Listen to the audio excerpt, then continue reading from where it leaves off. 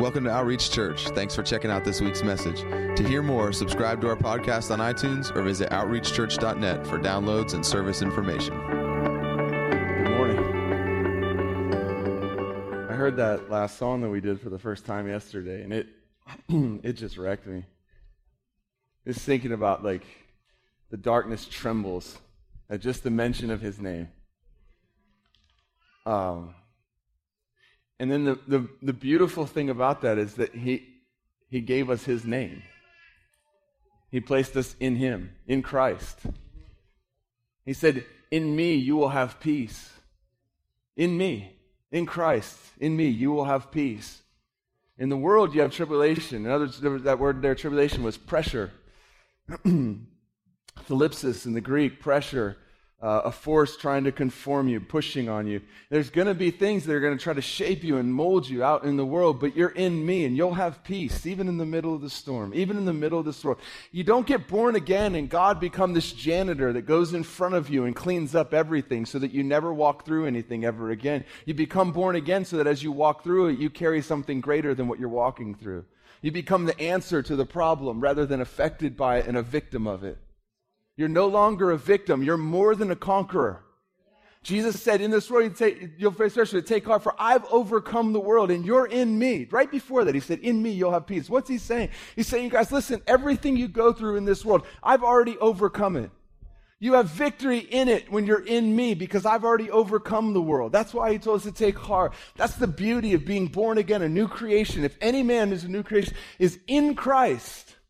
It's not just we said a prayer one day so that one day we'll go to heaven. It's my life is no longer the life that it was because I laid down who I was to receive who he said that I was to be. This beautiful exchange where the perfect life was laid down and he thought his life lived and died was worth it for me to become who he created me to be. That's what David was talking about in the Psalms when he says, what must man be that you're mindful of him? David's saying, I look around and I see humanity. And I don't understand. I don't see what you see, God.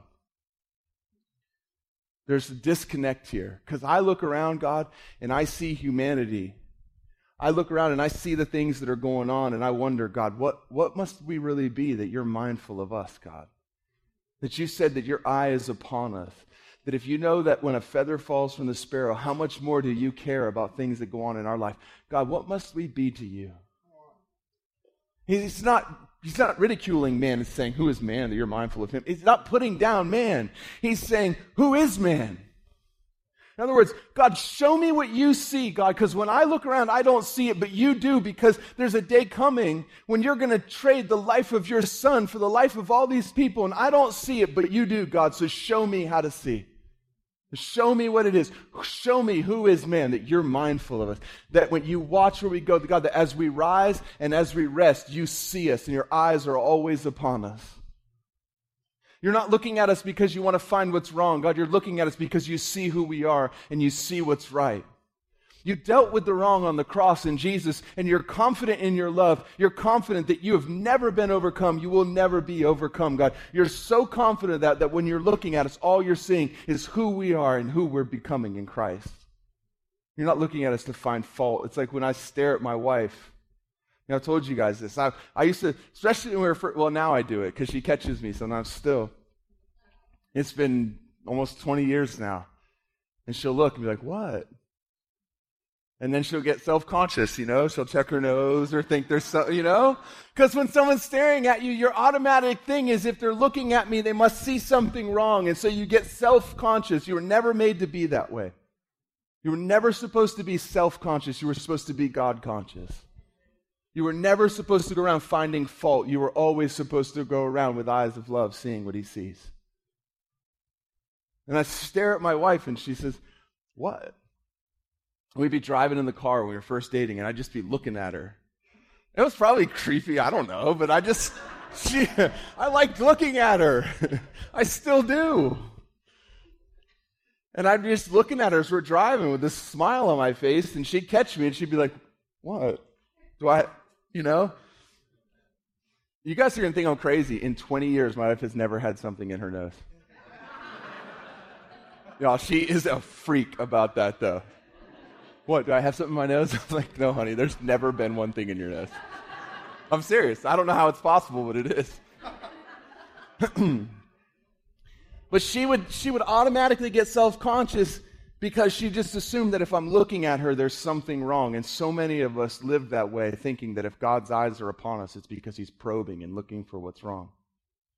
And she looked at me and said, what? And I said, she goes, that's something I know. This is, babe, I'm not looking at you because there's something wrong. I'm looking at you because I love you. And when we realize that's the posture of God towards us, I'm not looking at you because I see something wrong. I'm looking at you because I love you.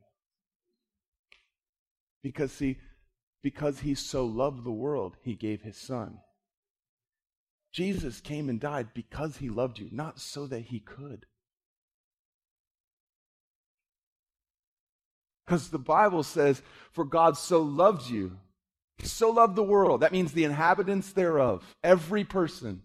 For he so loved the world, he gave his son. Because he loved you, not so that he could. You know, the message of the cross, one of the most beautiful things is it points out and it proves you were never, ever, ever unloved. There was never a time in your life where you weren't loved. There may have been times where you acted unlovable, but you were never not loved by the Father. And he invites us into that. Guys, this is what the gospel is. This is why we exist. This is the whole reason we're here. It's to discover this loving Father, be born again, transform new creations in Christ, and then go out into the world and love people and show them who he is. That's it. That's why we're here. And it looks a lot of different ways for a lot of different people. There's different jobs and callings and gifts and offices and all that stuff. And that stuff's important. But let's never forget this one thing. You were born again, a new creation in Christ, so that you could go out into the world and show the people who the Father is, what he's like, and what he's done for them. That's it. That's why we exist. Is to be loved by him, to bring glory to him, to know him and be known by him. To open ourselves up to him and say, God, you know me anyways. Here I am. I'm not hiding anymore. That's what David was trying to convey when he said that. He said, where could I go to hide from your presence? If I went to the highest mountain, you'd be there. If I made my bed in Sheol, there your presence would find me. Where could I go? What's he saying? He's saying, God, I can't hide from you anyway, so what's the point of trying? That's why we're born again, is to know him, to be known by him, to have relationship with him. And then to everywhere we go, as we become more and more like him, that people that know you experience the love of God through your life. And you don't even have to tell them, hey man, I'm loving you like this because I want to evangelize you, because I want you to know who my dad is. It doesn't become this thing we're trying to sell. It's no longer this thing where it's like, I have this product and I really want you to buy this, and how can I pitch this to you in a way that you'll want it too? This is who he is. I love you. I care about you. I listen to you when you talk. I'm not waiting to speak, I'm listening. I care about you. When I tell you I'm going to be praying for you, I'm not just saying, oh, I'll be praying for you. I'm meaning I will get before the Father on my knees and I will pray for you. And I'll believe that he hears my prayers and that they matter. I believe that anything I ask in his name, he'll do because he said that. And I'm in him and he's in me. If two agree on anything, in his name it shall be done. What's he saying? He's saying, listen, when you know me, you're going to ask me for things that I already want to do. And I'll agree with you and I'll do it.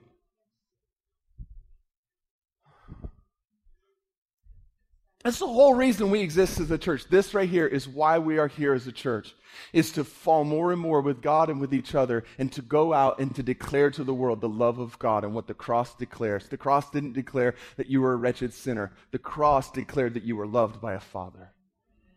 It didn't declare that you were unlovable. It declared that you were so lovable that he thought your life was worth the blood of his son, Jesus Christ. Jesus walked around with true life pulsing through his veins, and then they nailed him to a cross, and drop by drop it dripped to the ground, and it silenced the blood of Abel, which cried out from the ground for justice, and mercy triumphed over justice. And now listen, it's not just so that we can have a good feeling when we realize that about ourselves. It's because when that's alive in us, that's what will flow from us, because what is in our hearts is what's going to come out of our mouths. When you believe that in your heart, then you find yourself the answer to every situation is Jesus. I can't even give advice because it's Jesus. He's the answer. He's what every single person's looking for.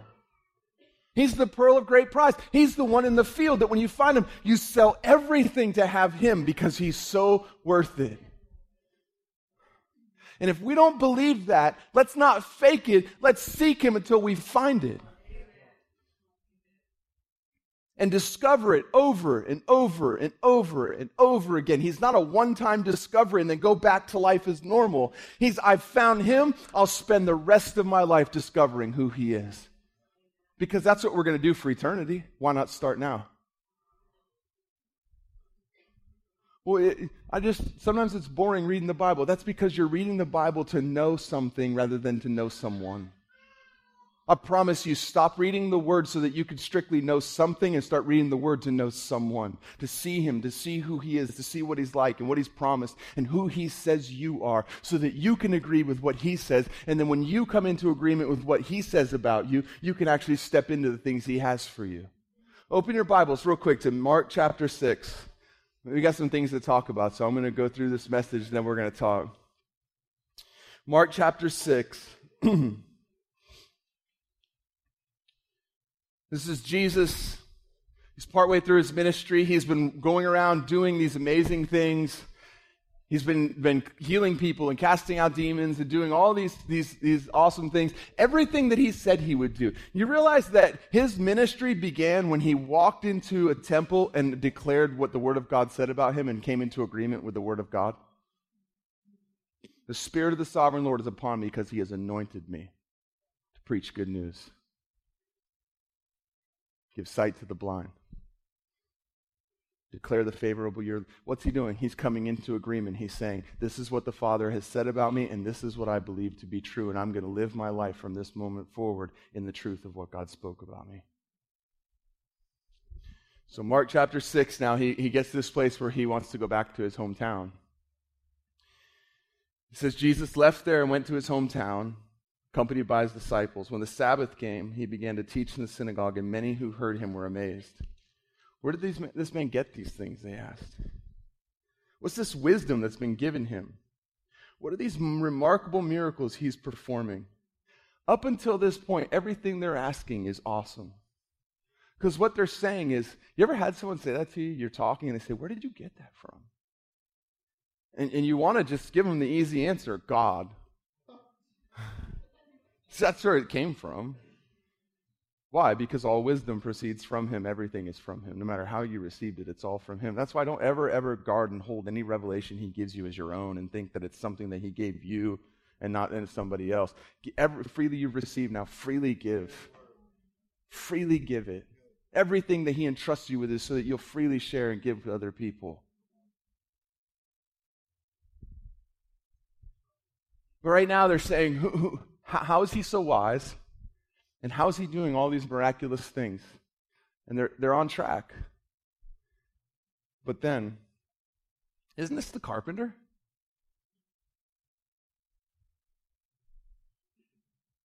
Isn't this Mary's son? The brother of James, Joseph, Judas, and Simon? Aren't his sisters here with us? And they took offense at him. Jesus said to them, a prophet is not without honor except in his own town, among his relatives, and in his own home. He could not do any miracles there. Just go back and read that real quickly. It is staggering. He could not do any miracles there except lay his hands on a few sick people and heal them.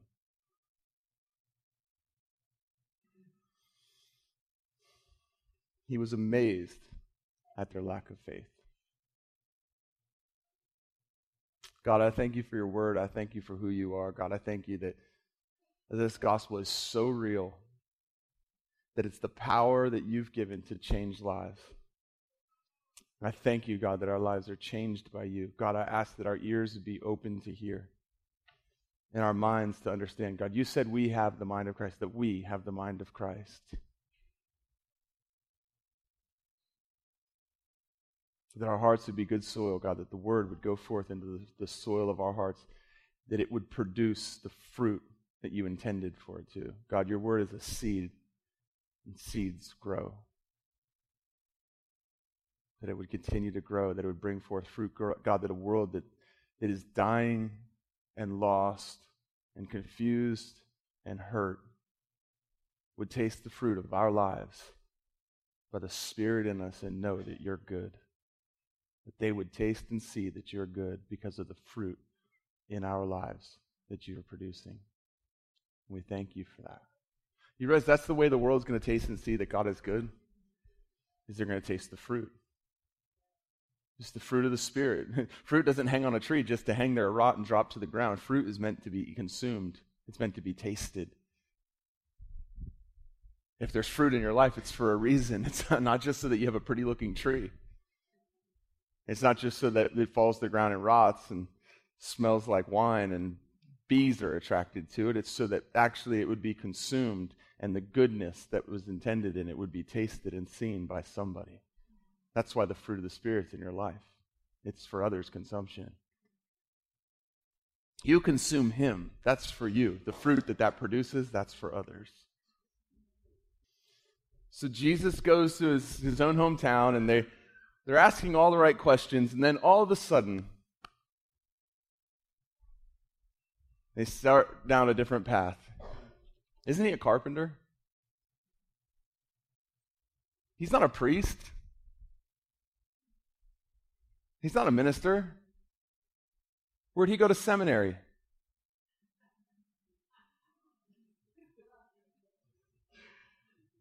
See, because before they were looking at the fruit of his life, and they were seeing stuff that only God could be producing. Where's this wisdom coming from? And what about these miraculous things he's doing? And they're recognizing there's something going on with him, but all of a sudden their mind starts to get in the way of what they've experienced, and they start asking questions not based on the wisdom of God, not based on believing that he is, but all of a sudden skepticism comes in.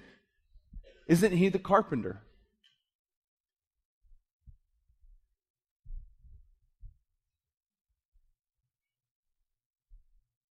And suddenly, now they're seeing him with natural eyes and through a lens of skepticism. And the questions head in the wrong direction. He's a carpenter. No. He's the one who God said, "This is my son, in whom I am well pleased." But see, at some point, they were going to have to make a choice to believe what God said over what they knew. At some point, they were going to have to disregard what they knew about him and believe that he really was who God said that he was and come into agreement with what God spoke. Or they would spend the rest of their lives not able to receive from him, not because he wasn't who God said he was, but because they didn't believe that he was who God said that he was, and they couldn't see him as the person that God declared he was, the Son of God. You know how many times in our lives the problem isn't that we don't know truth, the problem is we don't believe it? It's not that we haven't heard it. It's that we don't take it and say, well, this is what God said, so if anything that I know comes against that, I'm going to discard what I know in favor of what he spoke. Every one of us will come to those places in our lives where what God has spoke over you, or what God has spoke to you, or what God has spoke over somebody else, or is doing through somebody else, what you know to be true will be confronted by the reality of what God has said, and you're going to have to choose which one you're going to go with. It's just going to happen. Here they were facing this choice, and they have these things laid out in front of them, right? It's so clearly laid out. He's got wisdom. He's performing miracles. They've seen what he's done. They've heard what he's done. He announced in the temple who he was. The voice of God confirmed, this is my son. On one side, they have this. But then on the other side, they have, he's a carpenter. Isn't he Mary's son? Oh, all of a sudden, the first thing is he doesn't look like what we would expect of someone who we're going to submit to and listen to. Because he's a carpenter. He's not a priest. Where did he go to school? What are his credentials? Where did he get his degree from? Come on, all these things matter to some people. You know how many times I get asked that? So where did you go to seminary? You know what I tell them? St. Paul's. Listen, that appeases them because they assume it's some obscure seminary they've never heard of. But if they were to ask me, I would say, I believe what Paul said, that I took it upon myself to be taught by no man, but the Lord himself instructed me. And that's not saying I haven't learned from people. That's saying that primarily where I get what I get is by getting alone with him and letting him teach me. I'm not against seminary and I'm not against teaching. I'm not saying that. What I am saying is that if we're not careful, we'll value things that we can put our hands and put our eyes on over things that are beyond that, like the working of miracles and the fruit of someone's life and the wisdom they carry, if we're not careful. Not anybody in this room, thankfully. But these people back then and the people that listen to the podcast, they could do that. They could be prone to that stuff. Aren't you glad that we've progressed so much that we're so far beyond the people in the Bible? That we don't ever struggle with the things that they struggle with. We don't ever deal with the things that they dealt with. So now they have this familiarity thing going on where not only do we know what he's supposed to do, we've pigeonholed him, we've labeled him because of what he does for a job. Listen to me, it doesn't matter what you do for a job. You have one purpose in life, and that's to represent the king. It doesn't matter if you make your living during the day as a carpenter, you make your living during the day as a pastor, or anywhere in between as a doctor, or whatever else. It doesn't matter what God has gifted you with physically that you use. Listen, there is nothing wrong with working hard. In fact, in the Bible it says those who don't provide for their family are worse than unbelievers. Paul said that, not me. The man that can't provide for his family, he said, is worse than an unbeliever. Why? Because a believer in Christ should be someone who actually goes out and diligently does all things as if unto the Lord. Because to whom much is given, much will be required. And it got real quiet. Well, I just live by faith. Listen, living by faith is not an employment status.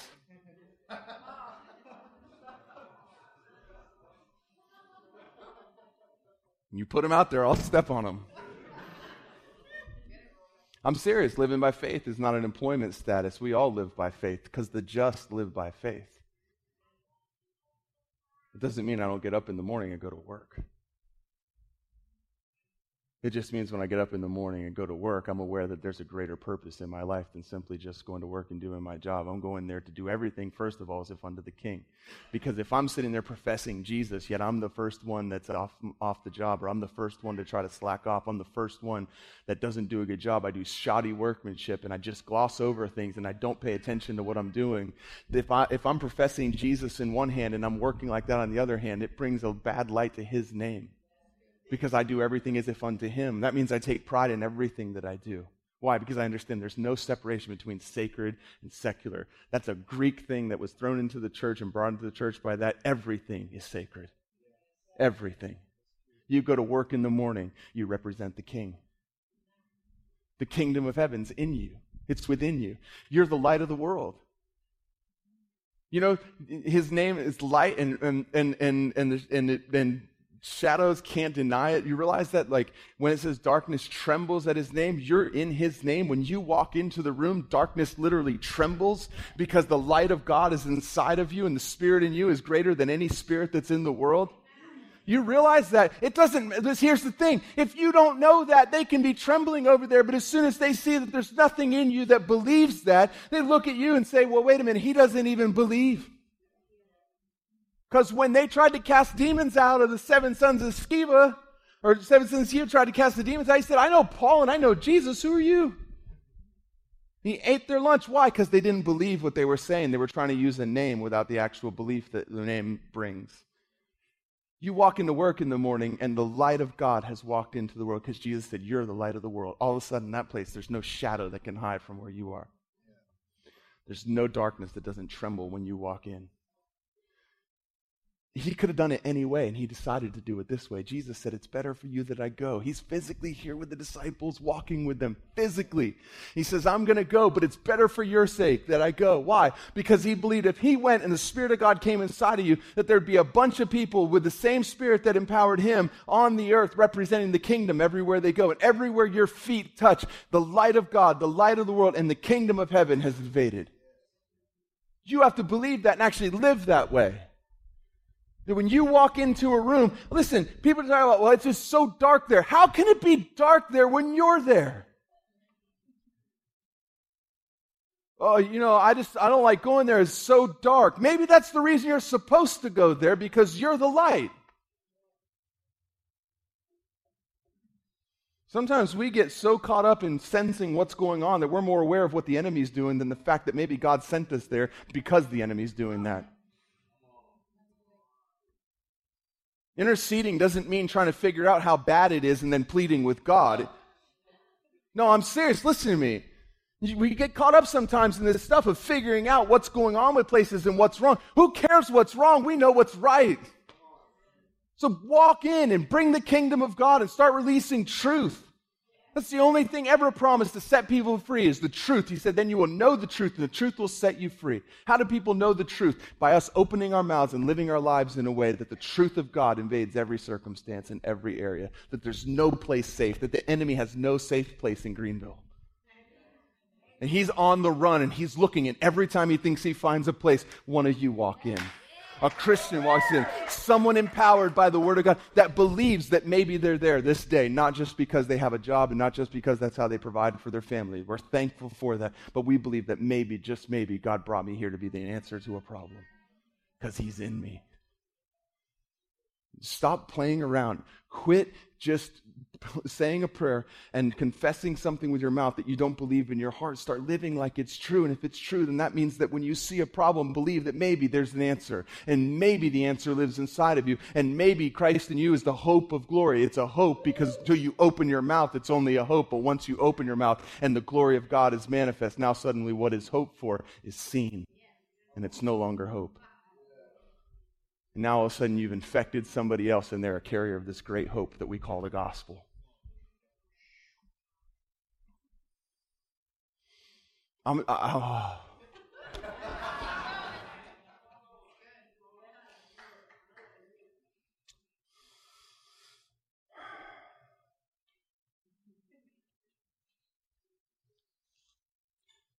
This is Mary's son. This is the brother of these four. And all of a sudden, what they had their eyes fixed on is being transplaced by what they know to be true and what's true in the natural. And all of a sudden, he's no longer this man full of wisdom, this man that's performing miracles. He suddenly has become a carpenter who's the son of this woman here and the brother of these guys. And what are they doing? They're bringing him down in their own view of who he is. And suddenly, they can't even see him for who God said that he was. And it's tragic because they're the ones who miss out. It doesn't change Jesus at all. Your inability to recognize who God said somebody is doesn't change them. It changes your ability to receive from them. And he could do no mighty miracle there except for to lay his hands on a few sick people. And they were healed. What happens? The lack of believing and agreeing with what God has spoke actually kills the corporate anointing that Jesus carries. Because every other town he went into, it said, and they brought him all their sick, and he healed them all. They brought everyone who was possessed of the devil, and he cast out every demon. What is it saying? It's saying, listen, when there's people that agree that he really is who he says, when we come into agreement with God, we experience the thing that God declared. And because we don't experience the thing that God declared, because we don't agree with what he said, it strengthens our case. And suddenly we become one of those people with a self-fulfilling prophecy saying, well, I don't believe it because if it was true, how come I didn't? Because every person that was there could have walked away from that experience and walked around, and with the worldly wisdom, they could have told people this, Son of God? Are you kidding me? I was there the other day. He didn't do any of that stuff. He didn't. And the reason why it's clearly spelled out in the Scripture is because you didn't recognize him for who he was and believe that he really was who God said he was. That is horrible with other people, but I'm going to tell you something right now. The most tragic way that that happens and the most common way that happens is that we don't believe that we are who God says that we are. Because if not believing what God says about somebody else will keep you from receiving from them, not believing what God says about you will keep you from receiving from him. All of a sudden, there's this familiarity thing that goes on. Who's the person you're most familiar with in your life? Familiarity kills anointing. It did with Jesus. It did with Jesus. Guys, realize the Son of God in the flesh, fully God, fully man, and the anointing on his life is shut down by people's unbelief and lack of faith that he is who he says, lack of agreement with what God spoke over their life. That's Jesus. Who's the person that you're the most familiar with in your life? It's you. You know everything about you. You know everything you've done. See, we do this sometimes with people because we know what they've done, right? So we hear this about somebody and we have a hard time believing it because I know who they were. I remember what they said back. I remember what they did back. I remember all this stuff. And because I remember everything that was wrong with them, I can't believe what God said is right about them, even though I can't. The truth of the matter is they're not even the person that did that stuff anymore because they're a new creation in Christ. Because familiarity keeps us because we know them. Guess what? You know you better than you've known anybody else in your life, and I promise you, you'll do it to yourself because you know everything that you've done wrong, and you know every reason that you should be disqualified from being who he's called you to be. You do. You do. Listen, he spoke with a voice that thundered from heaven, and people didn't believe that Jesus was who he said he was. I promise you, he can speak through his word, and you can very easily discard it and not believe it because you know something about the person he's talking about that keeps you from believing that it could be true. It's what they did to Jesus. They said, he's a carpenter, so he's not qualified. Because back in those days, position was everything. Title was everything. That's why Jesus was talking to disciples, and he said, you know how the Gentiles, they lord this stuff over each other. They lord these titles over each other, but not so with you. If any of you wants to become great, he must become the servant of all. What's he saying? He's saying, listen, don't get hung up on titles. Why are you so worried about what people call you? Just live the way I've called you to live and serve other people. And when you get to the finish line and you stand before him, you'll hear him say, the only thing that matters, if anyone says, well done, good and faithful servant. He's not going to look at you and say, well, you know, I had a great reward for you, but nobody ever called you pastor. You know, if you would have just went to this school, now, if he's telling you to go there, then go, because you don't want to be disobedient. But I promise you, men's inability to receive from you will not hamper his ability to stare you in the eyes and say, well done, good and faithful servant. He's not going to call a bunch of people and say, okay, what do you guys think? What should I say to him? You're going to stand before him, and he's going to look at you and say, well done, good and faithful servant. Well done. Great job. Whether people receive... Listen, how many people were at the cross with Jesus? Not very many. How many people received from him when he was here on earth? Like truly received everything he came for them to have? Not very many. There was a huge crowd at one point, and then they shrunk. Then another big crowd, and then they shrunk. Then the final big crowd. Hosanna, Hosanna. Blessed is he who comes in the name of the Lord. Hosanna, Hosanna, Hosanna. Laying their coats down and honoring him and bestowing honor. Why? Because they think he's here to do something, and then when he disappoints them and doesn't do what they think he should do, they close themselves off from receiving from him because they can't believe that he is who God says if he's not doing what they think that he should do. People are going to have expectations of you in your life, and you not meeting their expectation and they're being unable to receive from you has nothing to do with you and everything to do with them if you're being obedient to what God's called you to. And Jesus is a prime example of that. Because 3 days later, that same crowd said, "Crucify him and let his blood be upon us and upon our children." What do you think Jesus heard from the Father when he laid his life down? You think the Father looked at him and said, "Son, I sent you down there to change people's minds, and you only had, 12, 13? Some women? And I don't know if we can even count 13, because let's be honest, how many of them were at the cross? The rest of them were running, and a lot of them even denied you. Did you see what Peter did?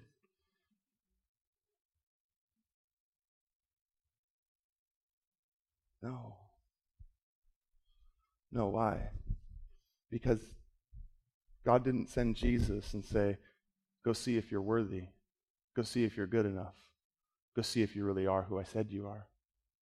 He told him who he was and said he was pleased with him before Jesus did his first act of ministry. Why? Because all he had to do was live by the words that proceeded out of the mouth of the Father. And when he got to the end, he'd stand before the Father completely obedient, and everything that he was supposed to do would be fulfilled. And whether people received from him or not would not make one difference in how the Father saw him. How people receive from you doesn't change anything about you unless you let it. See, because there was a time where Jesus said, if you want to be with me, if you want to have part of me, you're going to have to eat my flesh and drink my blood. He had this huge crowd. They were all gathered around. Why? Because he was doing all the things they wanted him to do. He was healing the sick, casting out demons, feeding them miraculously. He was doing everything right. Good job, Jesus. Yeah, keep it up. All right, man, you're doing everything right.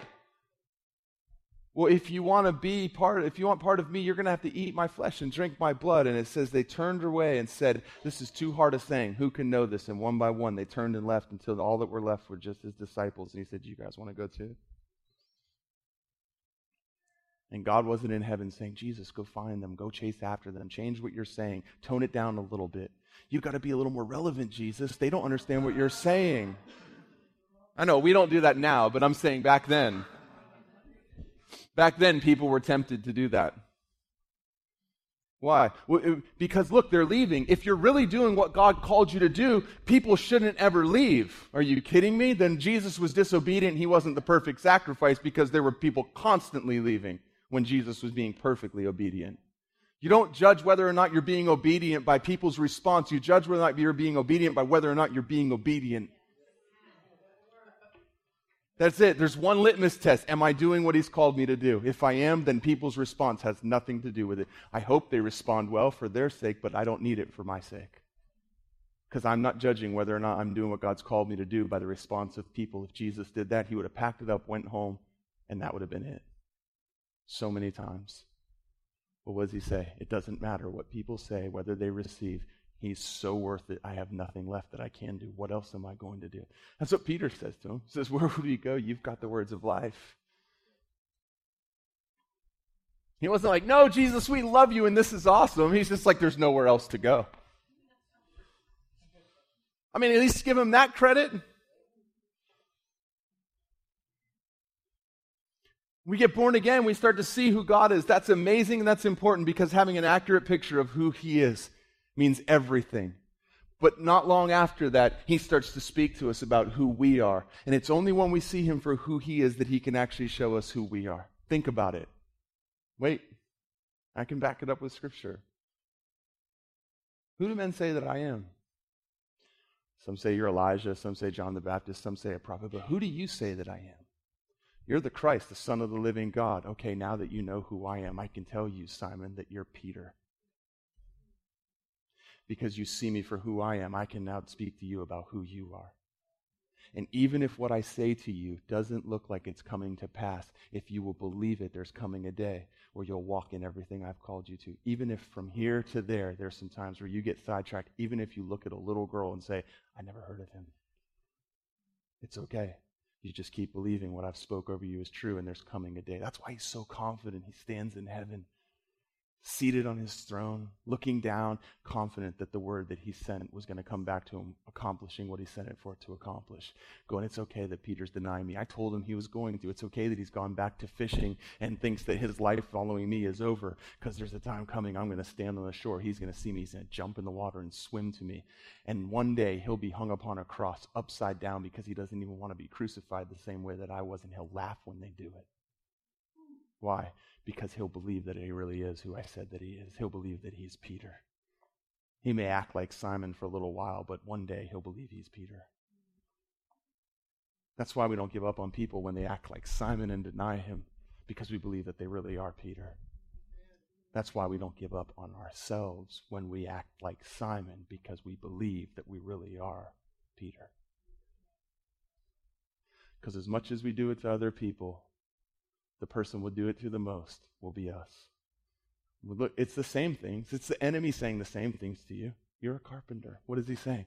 You're not a pastor. You're not in ministry. You don't have a job. You don't have a title. You look at everyone's in ministry. Everyone. Some people get their living by being a minister of the gospel, but everybody who is born again is in ministry. You're called to be a minister of the gospel of reconciliation. Every person. But the attack will come, right? Like, well, you're just a construction worker. You're just a school teacher.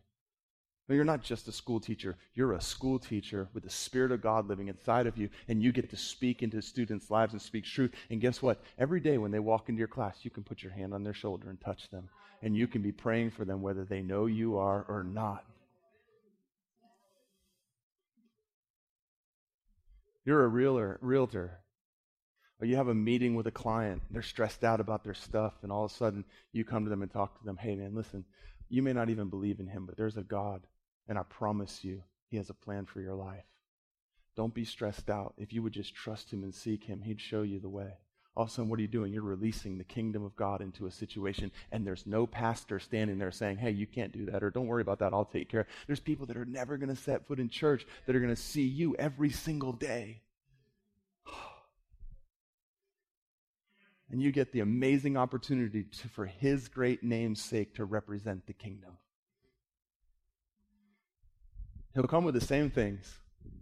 Next will be, come on, Son of God.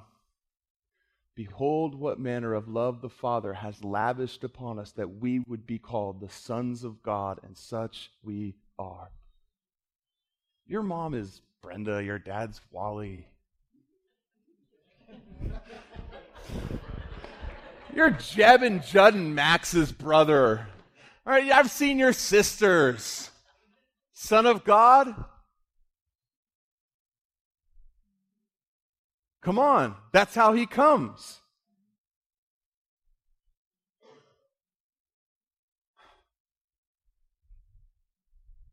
His dad's Joseph.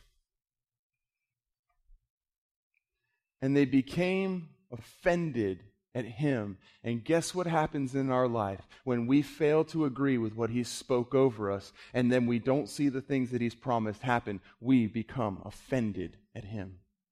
How many people do you know that don't live their lives actually walking in what he's called them to and agreeing with what he said and believing what he said, that are offended at God, and they act like it's his fault? Every one of them was offended with Jesus, and it was his fault that they didn't get healed. It was his fault that they didn't have any food. It was his fault that that demon didn't come out. Every one of them, because they didn't agree with him being who he said that he was, with who God said he was. And we have so many people in our lives. I've been there. I've been there where I've walked, not agreeing with what he said over my life and finding myself wanting to become offended at him in the process.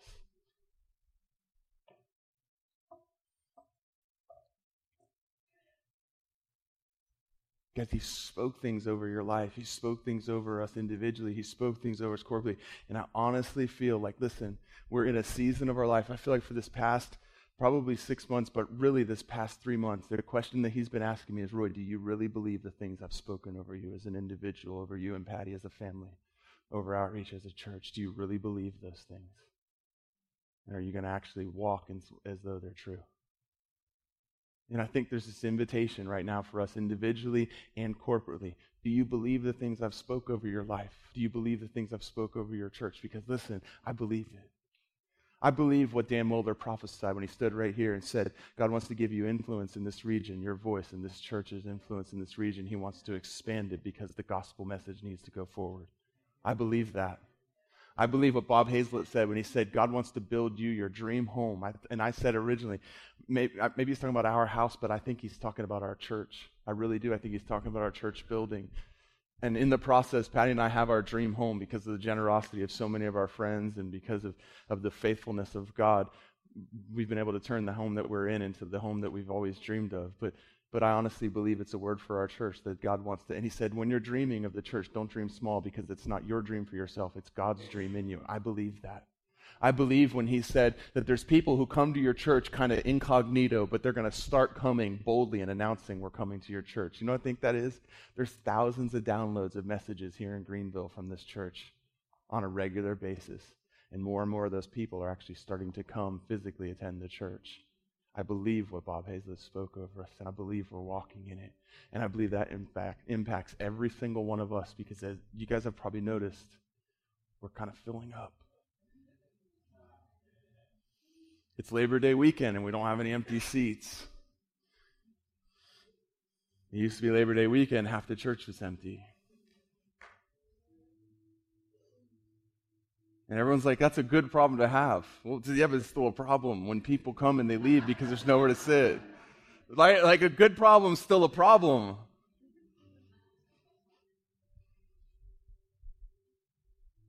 And so we've been just praying and seeking and asking over. I mean, you guys don't even know, for years now we've been praying, God, what are we supposed to do? But I mean, we have been fervently seeking the Lord and praying. And we actually maybe have a solution that will be coming where we can fit a bunch of us into one place. And it won't be a permanent thing, it'd be a temporary solution. But between now, and that probably isn't until sometime maybe January-ish, it was probably the earliest that it could possibly happen. But we are working towards something. But between now and then, there is something that I feel like we're supposed to do, and that's this. I feel like we're supposed to start doing 2 services. I know I've said in the past I don't want to do that because I said, like, I feel like it'll just ruin the feeling that we have. But I've come to God really challenged me on that and said, do you think that the family feeling you have is because of the number of services or because of the love of the people in their hearts for each other? And it shut my mouth real quick.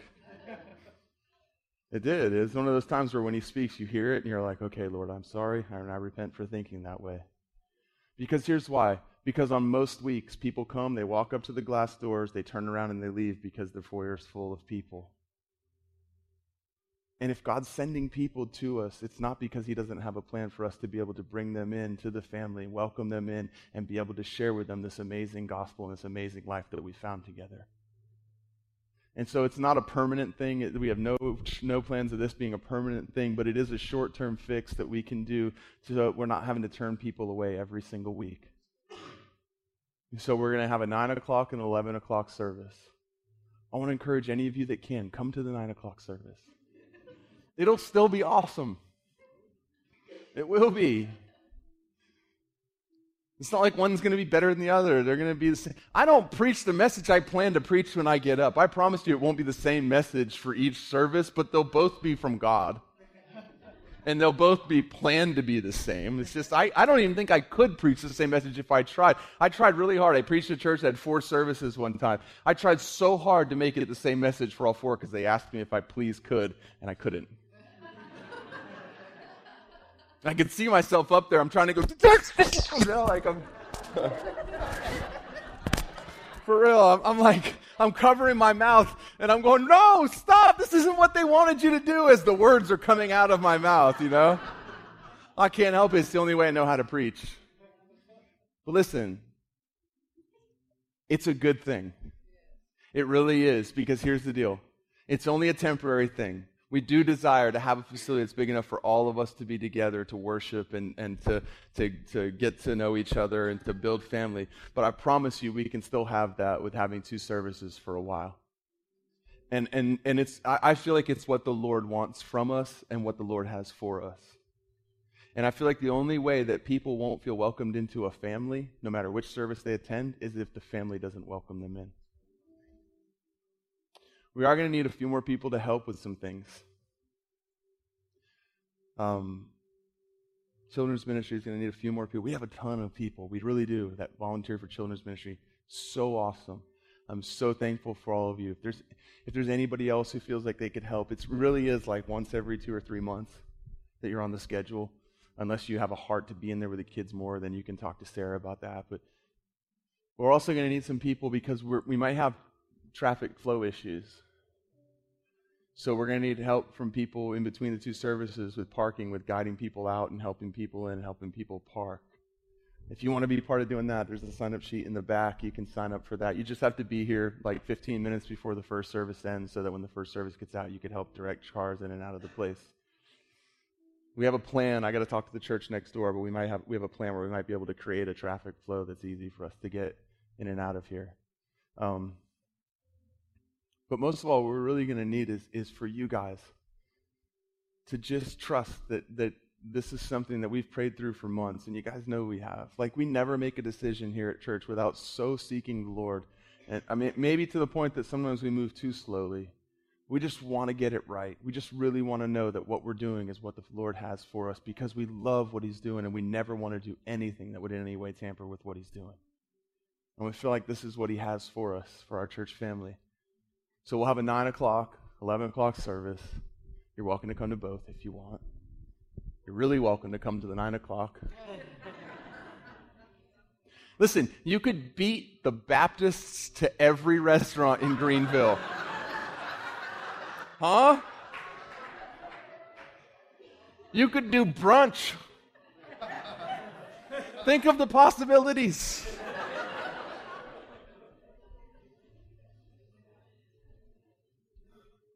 God, we love you. We're so thankful for you. We're so thankful for this gospel that's changing our lives. God, I pray that every single person in here would come into agreement with what you've spoke over their lives, with God, with who you've called them to be. You guys realize, listen, when you start to believe that you are who He says you are, you have a way easier time believing that others are who He says they are. Because you see yourself according to what He spoke, but you know yourself. And that's where you have this amazing ability to live by faith, because it takes faith to believe what God says, even in the midst of what you've seen in your own life, because you know you. It doesn't take faith to live according to who you've been. All that takes is a memory, a brain. But it takes faith to believe that you really are who He said, even though you know everything that's happened in your life up to this point. And to believe that that's who you really are, and that that's who you're going to be for eternity. Behold, what manner of love the Father has lavished upon us, that we should be called the sons, the daughters of God, and such we are. It's who we are. It's who you are. So God, I just thank you for that. I thank you as we step into this next season as a church, God, that we would believe the things that you spoke over our church, God. Over us as individuals, God, and over us corporately. God, I truly believe that as we believe who we are individually, we'll become who you've called us to be corporately. God, stir the gifts in people. God, stir the dreams inside of people, the hunger inside of us, God, for more of you, to see more and more people come to know you and to be known by you, God. Guys, listen, it's never, this church started, we talked about it a while ago, but anyways, there was never this like ambition to have a huge church. There still isn't, but we do feel like this. God said that there was a time on the earth where He said that in Genesis it says, and there was no crops on the earth at the time, for there were not people there that could tend to them. In other words, God never causes something to happen without having people in place to steward what He's causing, without people having the ability to do what He wants them to do with it. And if God's bringing more and more people, there's people moving from out of town, other states, to be here, to come to Outreach Church. I talked to a guy recently. He said he took a job offer that was an hour away from here so that him and his family could come every Sunday because they'd been listening to the podcast for the past year. And that was the closest job transfer there was. Job transferred to be an hour away so that he could come. Will was running our sound. He used to drive from Charlotte every Sunday and finally was like, I got to move there. I mean, and we're hearing more and more of this stuff that happens all the time, that people are wanting to be here. And God's not calling these people here so that they can walk up to those doors and there not be any room for them on Sunday. And so if we don't have a building yet, which we want everyone to just continue to pray and believe that there's a building for us that will totally suit our needs. We need a building that has huge children's capacities because we really love each other in this place. I'm serious. People are like, man, there's something in the water. One guy told me, he's like, don't pray for me. I see what happens to everybody here. We got babies and little kids everywhere. That's a good thing. We also need a building, a facility with enough room to house all these blessings. Because that's what they are. So just continue to pray that God has a place for us. He's never called people into something that He's not willing to provide the way for it to happen.